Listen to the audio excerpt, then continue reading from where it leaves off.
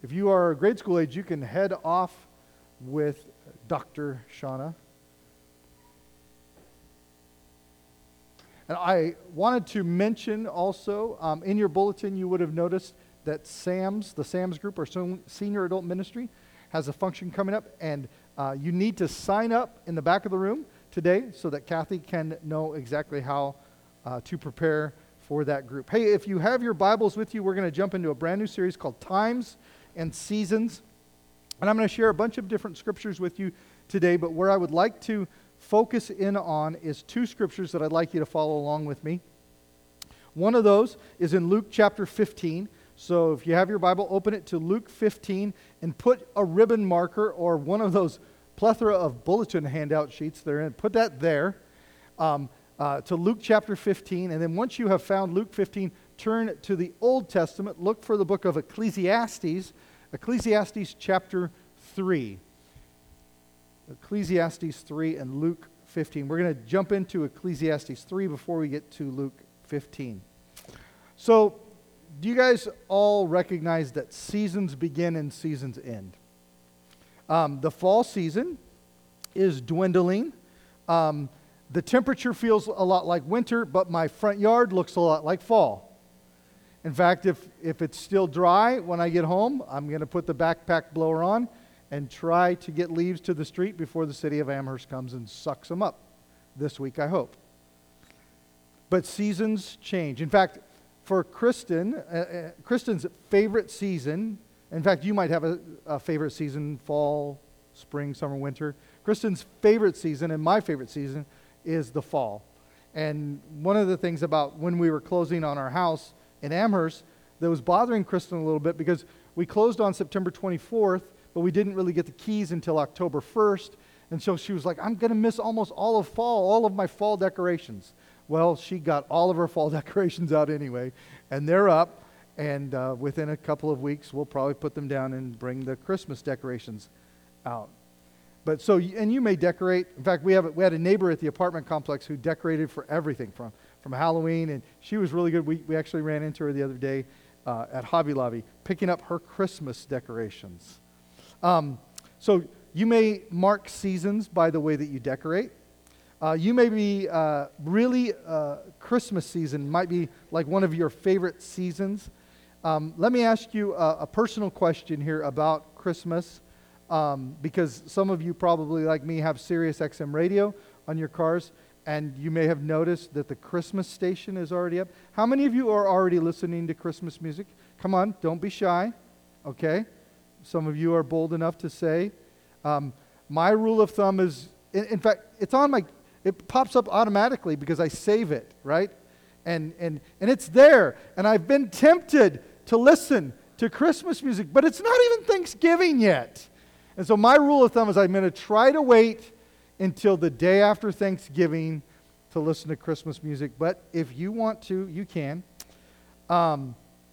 If you have a closet full of ugly Christmas sweaters and you've been thinking since I mentioned it, which one am I going to wear on that Sunday and you just like to wear ugly Christmas sweaters all holiday season, if you would like to start wearing yours, I would encourage you to wait till after Thanksgiving. But hey, I've seen worse. So go ahead. So there are all kinds of seasons. In fact, I'm pretty excited about one season that we're in right now. High school basketball season is beginning. And I'm a high school basketball official, and I was able to get certified in the state of Ohio already. And so I've done a handful of scrimmages, and games are starting. And so I love high school basketball. I love to officiate, so I'm pretty pumped about that. But then there are also seasons of life. There are those seasons when you may be a newlywed, where you just got married, and you're starting to put your life together with this person that God gifted you with. Maybe you're in a season where you were wishing you were wed. You were wishing you would find that person that God intended for you. And maybe you're in a season where you were wishing you weren't wed. You're like, I don't know if I want to be married still. I mean, come on, right? There are different other seasons, like seasons when it seems like one baby keeps coming after another, and you have small children. For Kristen and I, that season for us, we had Tucker in July of 1996, And then in September of 1998, we had Dawson. And then we thought that our seasons of babies was over. And then all of a sudden in 2007, 9 years later, God has a really crazy, weird sense of humor. And all of a sudden we have Quinlan. And so if God didn't control the seasons of babies, maybe I would be an empty nester now, but I'm not. In fact, I have a full nest right now. In fact, my daughter Dawson and Cody, her husband, have moved here to Ohio. They're right here. They're with us today. They have moved in with us, and so I could have been an empty nester right now, but I have a 14-year-old, and my adult daughter and her husband have moved in with us, along with their 2 dogs, a cat and a chinchilla. And so we have a full house. Full house. Kristen and I said we're going to downsize. Thankfully, the Lord showed us a house that is barely fitting everything. And in fact, my daughter said on the way here, she was driving from Oregon to Ohio, and she stopped in the town we lived in South Dakota, and was tempted to buy a puppy. And I told her that if she would have bought that puppy, her stuff would have been in the driveway waiting for her when she got here. Seasons of teenagers. Do you have teenagers in the house? And how challenging. I have one of those, and it's challenging. Maybe you're in that empty nest season and you kind of wish that your nest was full again. You're kind of missing those children running around. There are seasons of change. Man, moving clear across the country, season of change. Maybe a career change, a job change. We can go through seasons of famine when it seems like there's just not enough. There's just not enough to go around. And then there are seasons that we go through that are seasons of plenty, seasons of provision. It seems as if God has opened the floodgates and is pouring blessing down upon you. There can be life changes that create a new season. The loss of a loved one, going through a divorce, separation. There can be seasons of life that are extremely difficult because of a health change, a diagnosis, a breast cancer diagnosis, a colon cancer diagnosis. Someone has a stroke in your family. I went through a season of taking care of my father when he fell ill and wasn't able to live on his own anymore, and had to kind of manage the season of life he was in. And then there are seasons, when you just seem to not be making it at all. I just don't know if I'm going to make it through this season I'm in. And then we have seasons where you're just flying through this season. You're making it. You're hitting every mark and every step. Let me ask you a question about the different seasons that you may have experienced. Do you ever feel pressured to seize every season? I mean, I think moms probably, this would speak to you. Especially when your children are young. You want to seize every one of those moments.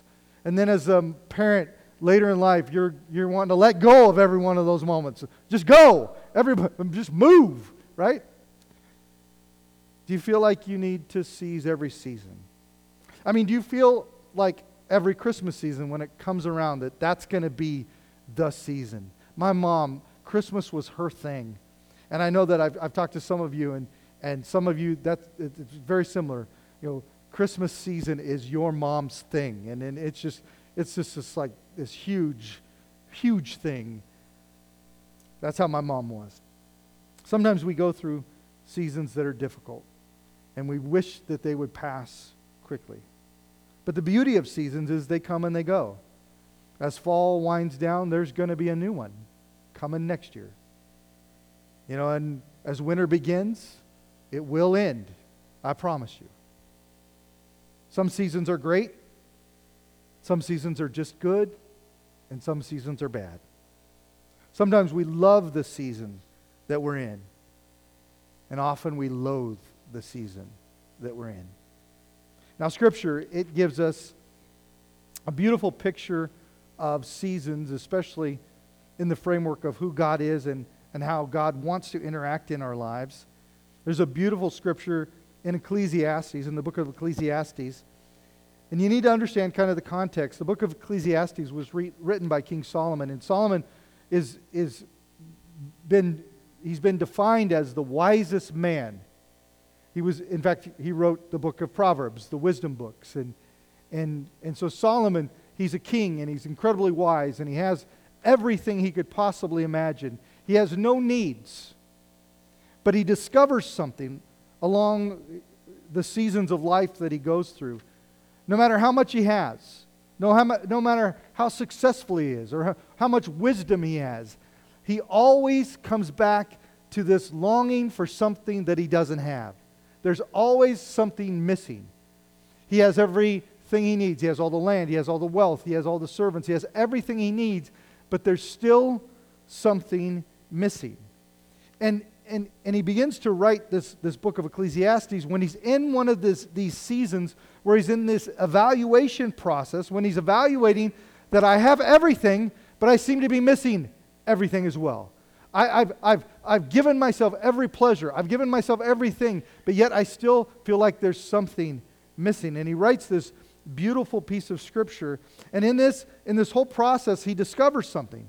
He discovers that in every season, and he discovers that in every provision, in every time of famine or plenty, in everything, no matter what he has, how much he's accumulated, no matter what success or how smart or wise he is, he realizes that it's all meaningless without his relationship with God and how God provides. And see, he discovers that without God, no matter what you have or what you don't have, you can't be really happy, truly happy. But with God, no matter how much you have or how much you don't have, you can still find joy. You can still be happy. And we learn the most important thing about life from Solomon. In his view, he discovered that this perspective on life and the seasons of life that we go through, that without God, they're all meaningless. But with God, they can be beautiful. Even in those difficult, miserable seasons, with God, there can be value. There can be beauty. And you can learn and grow in them. And Solomon says this about seasons in Ecclesiastes chapter 3, beginning at verse 1. I'm reading from the New King James Version this morning.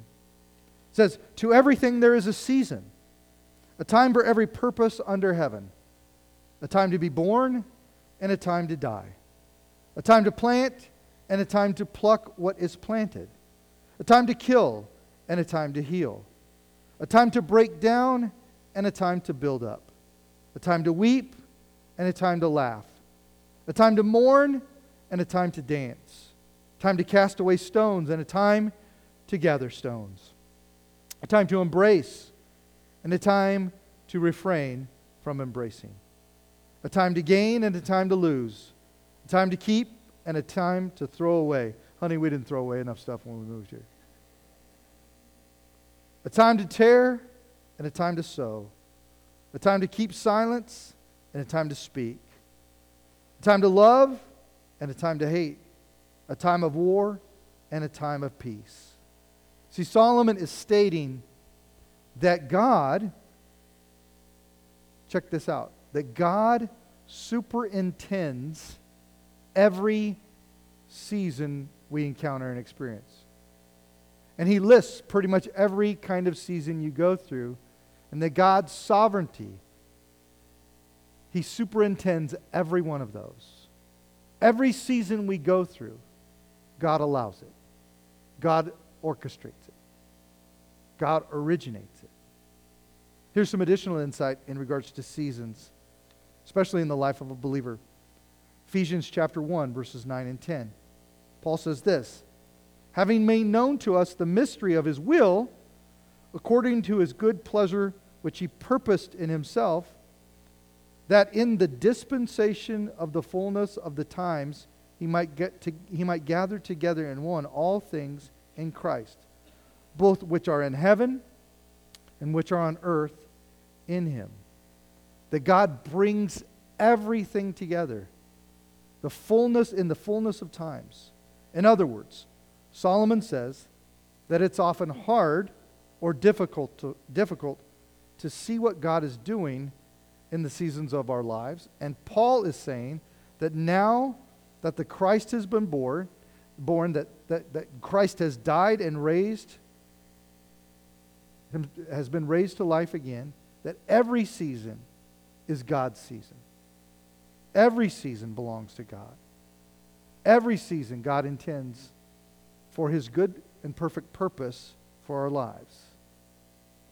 Essentially, what we're saying is that no matter what season you're in right now, no matter what you're experiencing right now, there is divine planning that goes along with it. There's a divine plan being orchestrated for the time of life that you're in right now. Here's one more scripture. Daniel, the prophet Daniel said this in Daniel 2:20 and 21. He said, Blessed be the name of God forever and ever, for wisdom and might are His, and He changes the times and seasons. So here it is, folks. God superintends your seasons.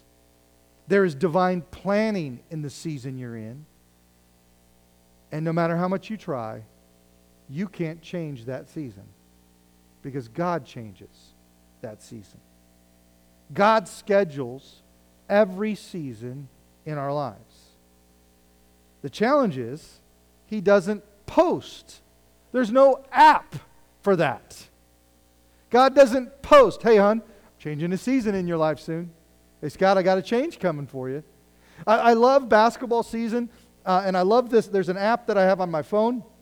It's right here, and it's called Arbiter Sports. And, I got to look at it. Try it again. There I am. It tells me my games. It gives me a schedule of everything I've accepted. And what it will do is it'll pop up a notification. You have an upcoming game. Like sometime today, it will pop up to me and remind me that I've got to go to Brunswick tomorrow to do a girls' basketball scrimmage. But there's no app for God giving us this notification that He's going to change our seasons. We just have to wait on God to do His will and to enact His will in our lives. There's no app for God's seasons. So not only does God schedule, but He also determines the purpose for every season that we go through. And what we need to do is we must learn to live and learn and grow through every one of those seasons. Let me ask you this. What do you do with your seasons? I mean, have you ever been in a season where you're like, man, I wish I could just skip this season? Can I just get a pass? Can we push a button? Beth has an easy button on her desk in the office. It doesn't work. Do you do this sometimes? Do you look at the season that someone else might be in and long for their season? Would you like to trade with someone else? See, in this series titled Times and Seasons, what I hope it does is challenge us to simply look past maybe even the season we're in and trust that God is in control and He has a season for us ahead that will be good and it'll be perfect for us. See, the thing with seasons are, and especially the seasons that we go through in life, is that we need to embrace them. Do you know that you may be in a very difficult season right now, and you might not want to embrace it. You might want to skip it.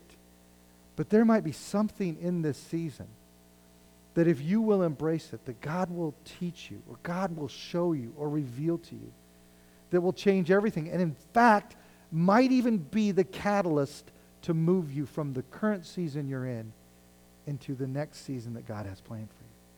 But if you loathe it, if you despise it, if you try to skip it, if you look at someone else's season hoping to trade, or if you put yourself in someone else's story and not your own, you may miss the very thing that God wants you to learn so that you can enter into the next season He has in store for you. So let me give you 3 thoughts about seasons. The first one is this. Every season has its struggles. Every season has struggles that you can see, but it also has struggles that you can't see. So thankfully, Solomon, he tries to encourage us.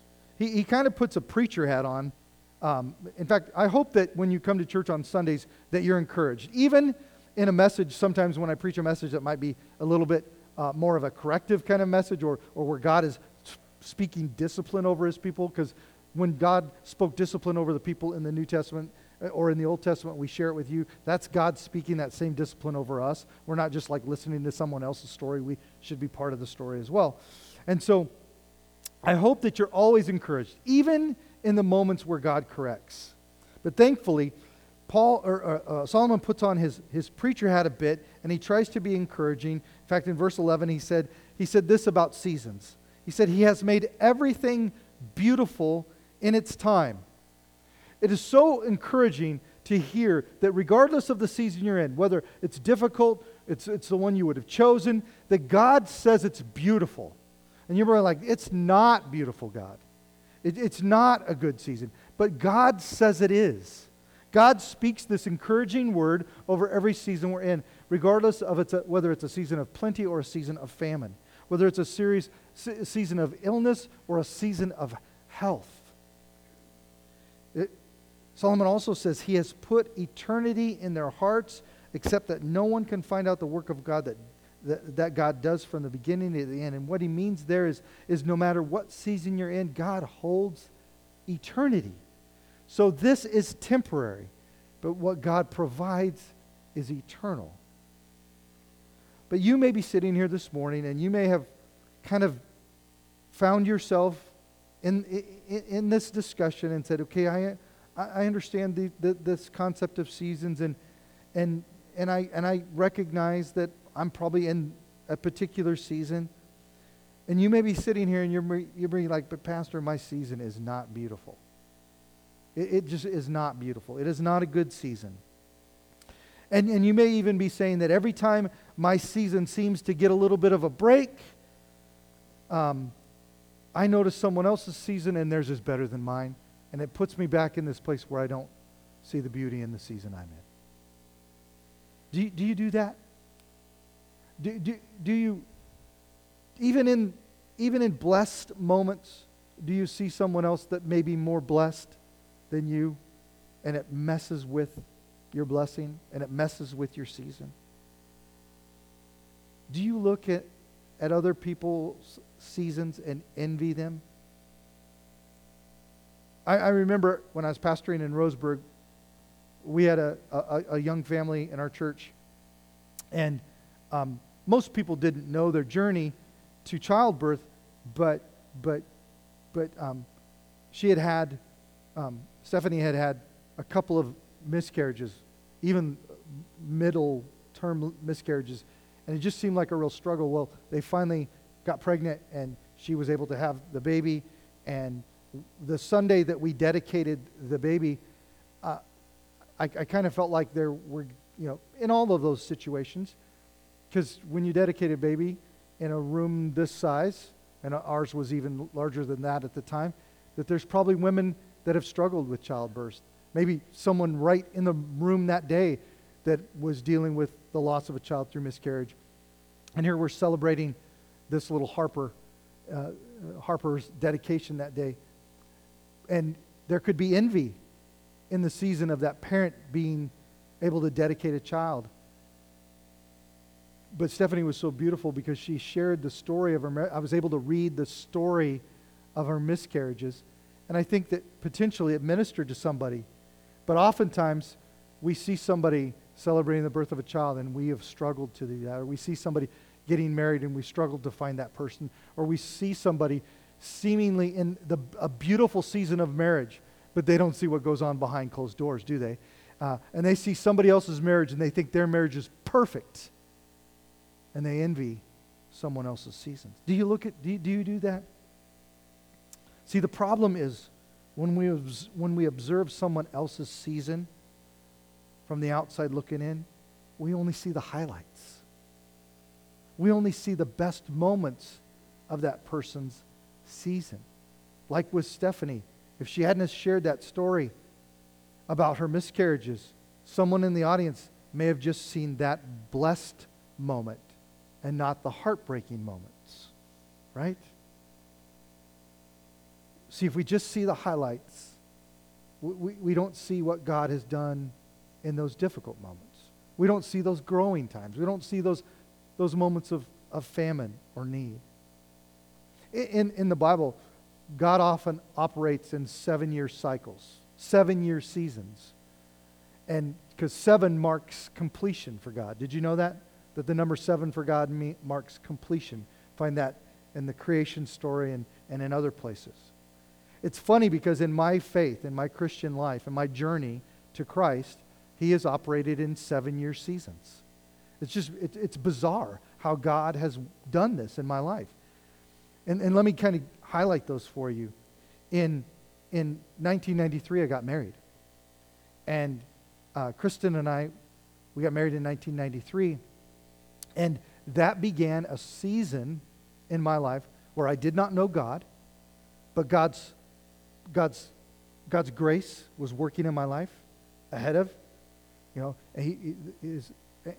He was working ahead. And so I went through this season of searching. He put me in a place where I had to have conversations with coworkers about God. And He put me in this season of searching. Then He took me through, during that 7 years, a season of starving. I was longing for something more. I was longing for something else. And a season of seeking. And so from 1993 to 2000, I was searching and starving and seeking. And then in April of 2000, I met Jesus. And that began another brand new season. And that season was a season of being saved. And a season where God began to call me into full-time ministry. And a season where God grew me. For 7 years at the church that we were a part of in Eugene, Oregon, I grew and I was mentored by others and I was held accountable by pastors and I started to pursue Bible college online. And God just did this incredible work of preparing our family to go into full-time ministry. And so believe it or not, 7 years after this journey began, when I got saved, God moved us into full-time ministry. Moved us from Oregon to South Dakota to be the youth pastor of a church in a little town called Mitchell, South Dakota. That started another season.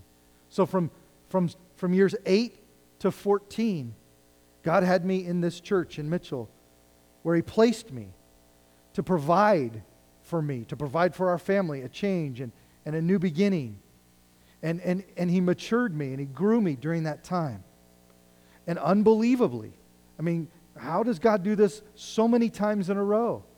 Year 21, He begins this season of change again. And He calls us back home to Oregon to serve in the church that we served in until we moved here. And can you believe? It makes no sense. It makes no sense that in 2014, another 7 years, we ended up in Oregon. And now here we are, moving into 2020, the conclusion of 2021. And I'm here. And it's been 7 years. And God just keeps operating in these 7-year cycles. Which I want to tell you, I'm going to be a little vulnerable in front of you this morning. When that 7-year mark rolls around in my life, I start to worry. I'm like, what? Where are we going now, God? What are you doing now?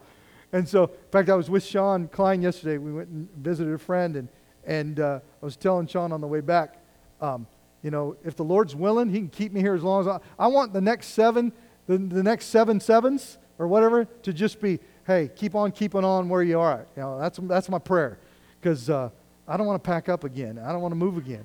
But God always has a plan, right? But it's just crazy how God has worked in these 7-year cycles in our lives. Let me ask you, what makes seasons so unique for you? Because I think every season we go through is unique. Every single one of those seasons that Kristen and our family has gone through have been unique. There's been struggles, there's been difficulties, but there's also been perfection and beauty. Regardless of who you are, where you're at in life, if you can begin to understand this, I think that we can become that much more equipped to accept the season we're in. If you can understand that God intends them, that God orchestrates them, that He originates them. And do you know that what God begins, He doesn't screw up. He makes perfection. And if God begins a season in your life, He will fulfill it in your life. Your role is to be obedient and content in that season.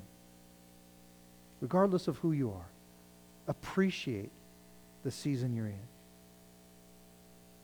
And we may long for a more positive season, more productive season. We might even kind of look over the fence of the neighbor's yard and look at their pool and go, gosh, I'd like to have a pool. If I had a pool, I wouldn't have to mow the yard as much, right? Right? That's what my neighbor said. He said, yeah, you got a big yard, Scott, and that's why I got a pool in my backyard. I said, but a lawnmower's cheaper than a pool. I don't even know how to swim, so and that doesn't give you the permission to throw me in the water somewhere. And here's the thing. Understanding that God controls our seasons and God originates them and that God has a plan for them, it should set us free from envying someone else's season. For instance, if you're single and you long to be married, stop longing for what someone else has. Stop looking at what someone else has and allow God to reveal to you what He has for you. And if you're married and you long to be single, stop it. Come talk to me. I can help you with that a little bit. Here's another example of a season. When we moved to South Dakota, everybody was like, oh, we were so looking forward to the snow because in Oregon we don't get white Christmases. And they're like, oh, white Christmas is beautiful. Like, the thing we discovered after being there is people might have talked nice about the snow early on, but they cursed it later. You know what I've noticed? Not one of you has said, oh, it's so beautiful around here during Christmas time. Not one of you has, not one single Ohioan has told me, you can't wait for the snow, Pastor. All I hear is that lake effect. We just don't want lake effect snow. We're praying against. Yeah, snow's pretty until you live there, and then you have to throw it. And sometimes seasons are like that. That season looks good until you live it, and you got to endure it. See, and here's the other thing. You can't live in someone else's season. Every season has its struggles. Every season has struggles that you can and cannot see. And so don't want to live in someone else's season because you may just be seeing the highlights, but you didn't get to see the lowlights. And those lowlights for them might have been worse than your lowlights ever have been. Even beautiful seasons have a different look and feel when we live in them. It's kind of like it's the difference between renting a house and buying a house. When you rent a house, something breaks, you call somebody to come fix it. When you own a house, it breaks, you better get out the checkbook. You better get out the hammer and the saw. You better you're fixing it. It's yours. The struggles in our seasons are part of God's natural plan for our lives. In each one of these 7-year seasons that I've experienced, there were struggles and there were beauty. And here's the thing. Every one of those seasons, I measured them. This is how I've measured them. And we've gone through some really challenging moments. Here's how I've measured each and every one of them. God is so good. God is so faithful. I can't believe how He's worked. I can't believe how He's moved. I don't focus on the negative. I don't dwell on the hurt and the wounds. I celebrate the positive things. Celebrate the growth. Now the enemy, on the other hand, they want us to long for someone else's season. They want us to think we're missing out on everything. We're missing out on you know what? We find ourselves missing out on things. And when we feel like we miss out on things, we look ahead and we miss what's right in front of us. See, the purpose for your season, maybe the season you're in right now, is so that God can develop your potential for His purpose. God has something right now for you that He wants to do in your life that will prepare you for what's ahead. And if you miss it, you will miss the key thing, potentially, to a critical area of growth in your life. There's something that you need to learn. And it might be ahead of you. But if you don't go through the steps you're in right now, you might miss it completely. See, all these seasons that God puts in our lives, they are designed to prepare us for what's next, to look ahead. So remember this. You can't live in someone else's season, and they can't live in yours. Amen? there's a second thought. Every season is shaped by what you say about it. So let's talk about the season you're in right now. Daniel says that God changes our seasons. And there are seasons that we go through that we can't get through until God changes them. For example, in South Dakota, that ministry, my ministry there, that I believe as a pastor, you don't ever move until God releases. You have to be released. So I promise you, as your pastor, I will never hear through the grapevine that some other church is open and go, how could I put my resume over there? How could I get my name? How could I get, do you think somebody will consider me there? No. I will never consider doing anything differently than what God has called me to do right here and right now unless God clearly releases or speaks, moves. So in South Dakota, we had to wait until God said, it's time. And in this decision, there was a season, entered into a season where God spoke and God said, I want you to be open. And He was so very particular about how He wanted us to be open for this next transition. So we listen for God. And then when God speaks, we respond. In fact, I think that when you're in between seasons or near the end of one, waiting for the new one to begin, I think the way we end a season has a lot to do with how we begin the next one. I think if you don't end well, you're not going to begin well. And that's the thing. I think we have to recognize that in every season, recognize that the way you close will either open the doors that God intends for you or just might even send you into a season of waiting. See, I think the best way to get that God changes the seasons is to always be obedient in the season you're in right now. If you want God to move you, if you want God to bless you, if you want God to do something new in your life, then you better be obedient in the season you're in right now. Remember what Solomon said in Ecclesiastes 3:11. He's made everything beautiful in His time. You can't control the season, but you can trust the one that does. Is there anyone here who thinks that you're in control of your season?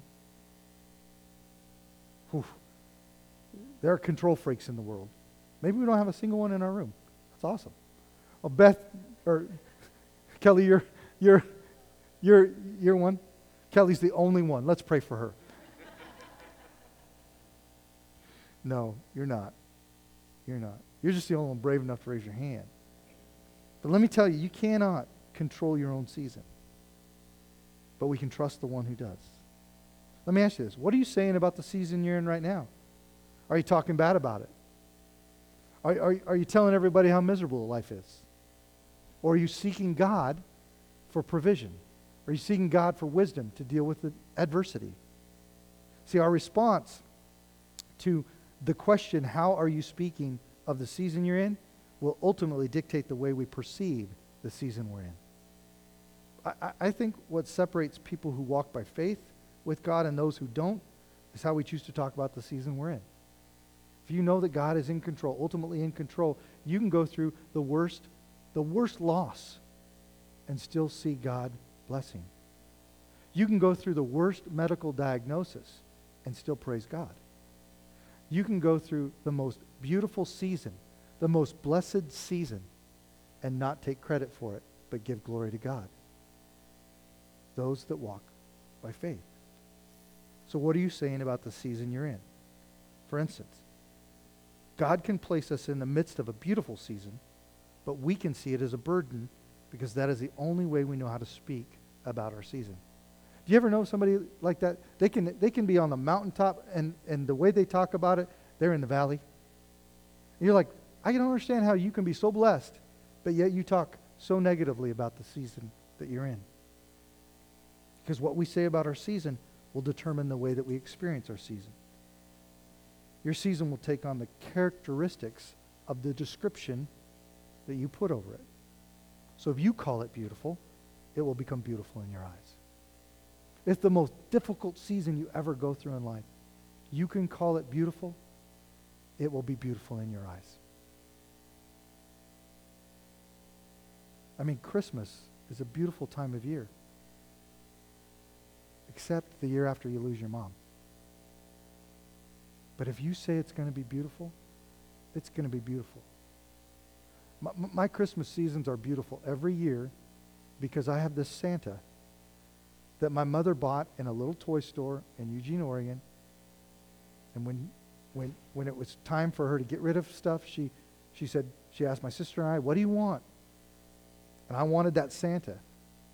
And I wanted the reindeer and the sleigh that go with it. And every year I take it and put it out and I display it somewhere, and it brings every memory, good and beautiful memory of my mom. Every one of those.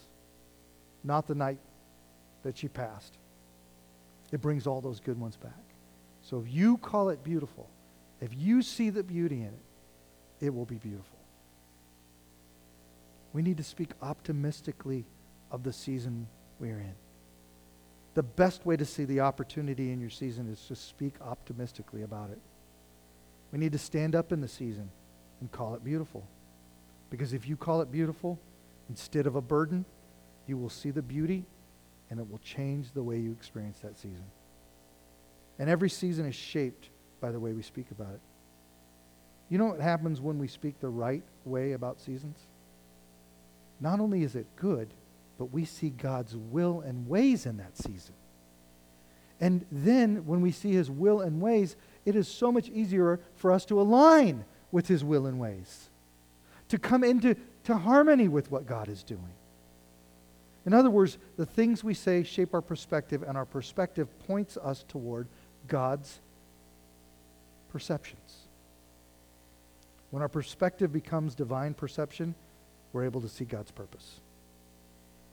By choosing to speak of our season in accordance to God's perception, not our feelings, we'll begin to see our seasons in an entirely different light. Because God makes all things beautiful. We're all beautiful. Did you know that? I mean, you might have looked in the mirror this morning and was like, "Oh, man, this is rough." No, you're gorgeous. God, he made you just the way he wanted you. Therefore, he is not waiting to give us a beautiful season in the future. Instead, he has you in one right now that even if it's difficult, is still beautiful. It's still beautiful for what you can learn and what you can gain and how you can grow and how you can lean and trust in him during it. Did you know that God gives you the power to label your life with the way you speak of it? And what we say about it will become the way you see it. If your marriage stinks and you talk bad about it all the time, that's how your marriage is going to be. But if your marriage is struggling and you begin to speak beauty over your marriage, you speak words of value over your husband or your wife, it will change. You will begin to see it in a different way. But if you speak from your flesh, or if you let Satan's dialogue over your marriage be what you hear, then your marriage will be ugly. What God designed for beauty, your perception of it will not be what God designed it to be. See, what we say about it will become the reality. What we say about our season will determine the way we experience it. And here's our last thought. Every season has its strengths that you can seize. Every season has a strength you can seize. And if we don't take the opportunity to seize the strengths in our current season, we may miss the opportunities to maximize the season we're in. And we miss it because we're discontent in the season we're in. And there might be some of you right now, you're in a season of life and you're discontent. You're like, this is not where I wanted to be. This is not how I thought things would end up. Do you know what discontentment does? Discontentment blinds us to the strength that God is providing to us. Unfortunately, our discontentment allows our perspective to drift to the point where we lose sight of God. And when we lose sight, we can't feel him. We can't hear him. And we miss what God is doing. And we miss the opportunity he's preparing and providing for us. Discontentment will always diminish God's strength in you. And you have to fight against it. You have to fight against discontentment, recognizing that you have God's strength to overcome it. We need to seize the strength and stay close to God. The best way to seize the strength is to be patient and trust God's timing. Don't try to work it out on your own. We have to refuse to wish away the season that we're in because it's hard, because it's difficult. We have to resist, the desire to stare forward, and we have to trust God's timing. To close, I want to share with you, just briefly, the story of two brothers who we see in this story. It's such a familiar story. You're going to know it. And if you have your Bible, turn to Luke 15. This is the story of the prodigal son. I think it's funny about, one thing I think that's funny about this story? The heading in most Bibles says the story of the prodigal son. But they don't recognize, the brother should be in the headline too. The story of the prodigal son and the older brother. But they kind of neglect him until the very end. And then they paint him out to be kind of a jerk. But anyway, we're going to take a look at these two brothers. And we're going to learn something about the seasons that God has for us. So let's focus first on the younger brother, because he's the rags to riches story, right? He's the one where we celebrate, right? So let's start with the younger brother. In Luke 15, verse 11 and 12, we read this. The context of the story is there's a man who has two brothers, a very wealthy man, has two brothers. The younger brother gets tired of working on the farm, working in the family business. He wants to go sow his oats. He wants to make his way in the world. So he goes to his father and he asks for his inheritance. He says, I want my inheritance early. And before you think, well, that's really bold, it was custom. You could do that. You could go ask for your inheritance early, and the father would give it to you. And so he comes and he asks his father for inheritance. It was the son's timing, not the father's, but the son's timing. Give me what is due to me. And the son takes his fortune and he goes into the big city and he makes a mess of it. Okay? And this is where we pick up. Said, a certain man had two sons, and the younger of them said to his father, give me the portion of goods that falls to me. And so he divided to them his livelihood. So now the son goes into town, goes into the big city, and as we read, we discover that in short order, it sounds like short order in the story, this son blows everything. Wine, women, song. To the point where he is now no job, no money, working for a man, slopping pigs. He's longing to eat what the pigs, the owner says, here, go feed the pigs. And this young man who had everything just a little bit ago is now wanting to eat what the pigs are eating because he's got nothing else. Finally, this young man comes to his senses and he says, I gotta go home. I've made a mess of this. I'm going to go home. And so he decides to go home, and the end of the story is the father celebrating the return of the son. But I want to highlight a couple things about this son's request and how it connects to a season of life. See, this son, he wanted something his father wanted him to have, but before the father wanted him to have it. The son was looking at a season that he wasn't yet ready for. And he said, God, Father, give it to me now. See, here's the thing. If you get a blessing before it's time, it won't be beautiful. It'll end up being a burden. It'll end up being something that you ruin or you spoil. I got a buddy at home, referee basketball with. His dad was a doctor, owned a couple of restaurants and bars, and his father passed away, and he was an only child, and so he inherited everything. Everything. And instead of getting some help to manage that estate and everything, my buddy decided he wanted all the cash right now. So he sold everything. He sold everything, and by all the cash, what we kind of figured was at the end of it, he had $13 million. Sold everything, and he had $13 million. My buddy decided it was important to build a house on a street called, get this, can't make this up, Why Worry Lane. That's the street name. Within 3 years, he was losing the house, had sold that one, moved to another one, spent too much money on that. Within another year, his wife was leaving him, and he was sleeping on his friends' couches because all $13 million was gone.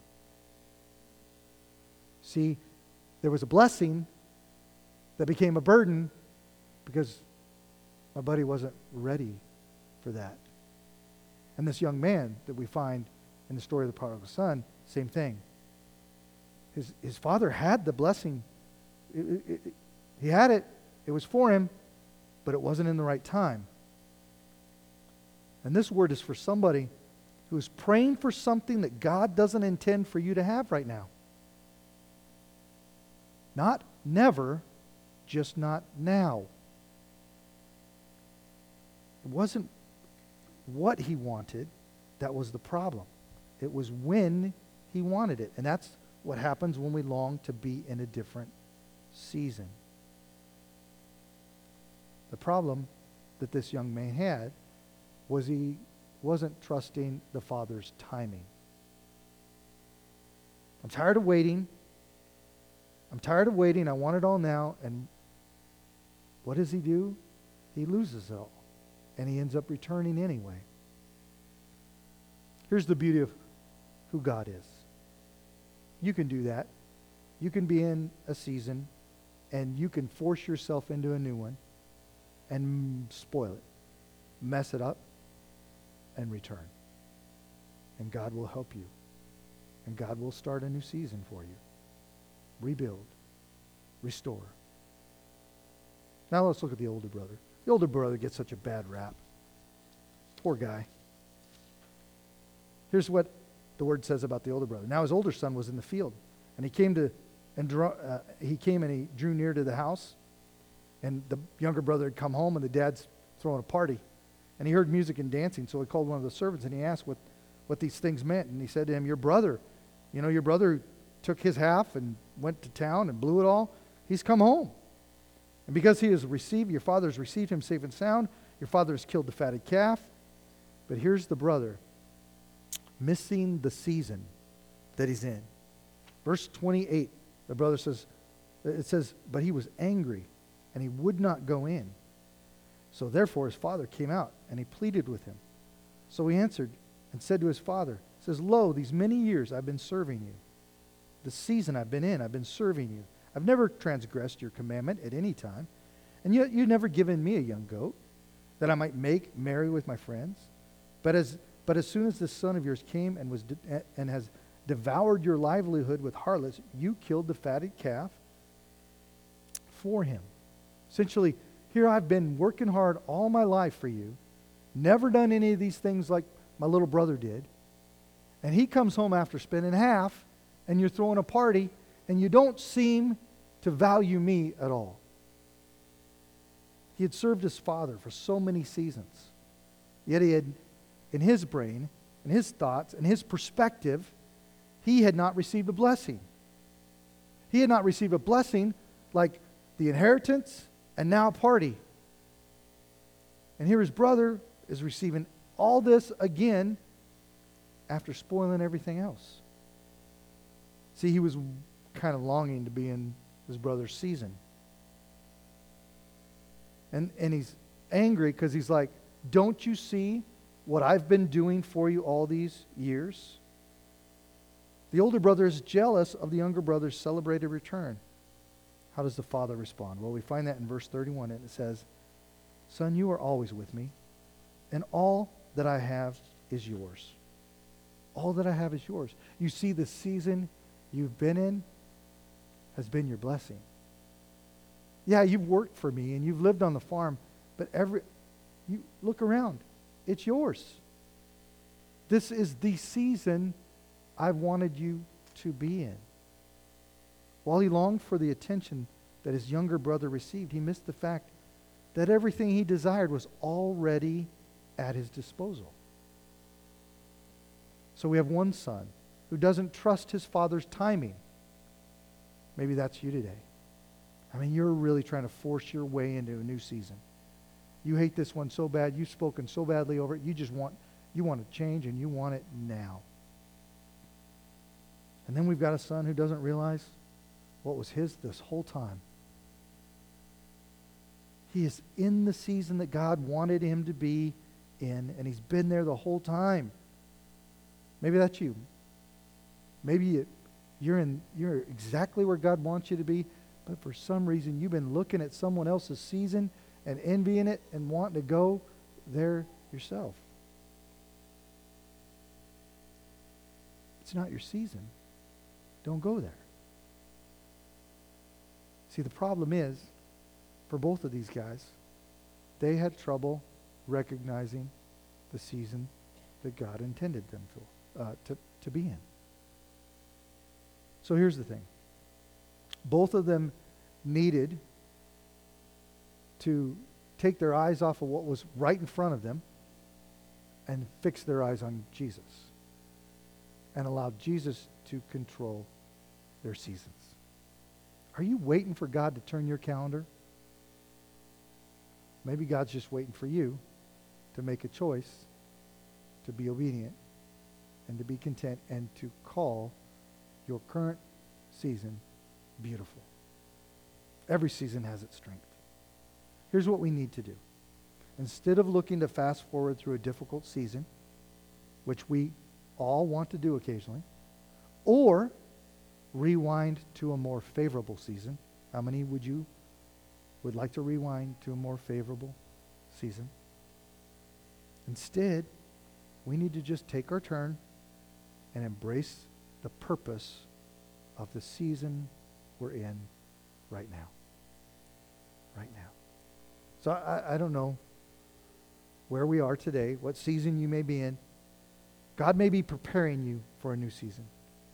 And what you do right now will determine how you see, how he reveals, and how you embrace and move into that new season. God maybe has you in a season right now, and you may feel like you're stuck. But I'm here to tell you today, you're not stuck. You're right where God wants you to be. And there's something God wants to show you or teach you that will prepare you for what's next. And some of you need to speak beautiful words and thoughts over the season you're in, whether it's your marriage, the way you're parenting, the job you have right now, the career choice, what your current circumstances are, and what lies ahead. If you begin to call your marriage beautiful, it will be beautiful. If you begin to call your children beautiful, they will be beautiful. You need to change your perspective of the season that you're in right now. And God will be faithful. Because we wouldn't have time and time again these examples in his words that says, trust God. Trust God and he's faithful. Be content in the season you're in right now. Cherish the season. Seize the season you're in right now. And God will be faithful. Amen? Let's pray. Father God, we thank you today that you control our lives. Before we were even born, you had us all figured out. You know, your word talks about how my desires might dictate where I want to go, but the Lord directs my steps. And if I'm obedient to that, if I'm obedient to leaning in and seeking and desiring you for what's ahead for me, then God, you are faithful and we can trust you with that path.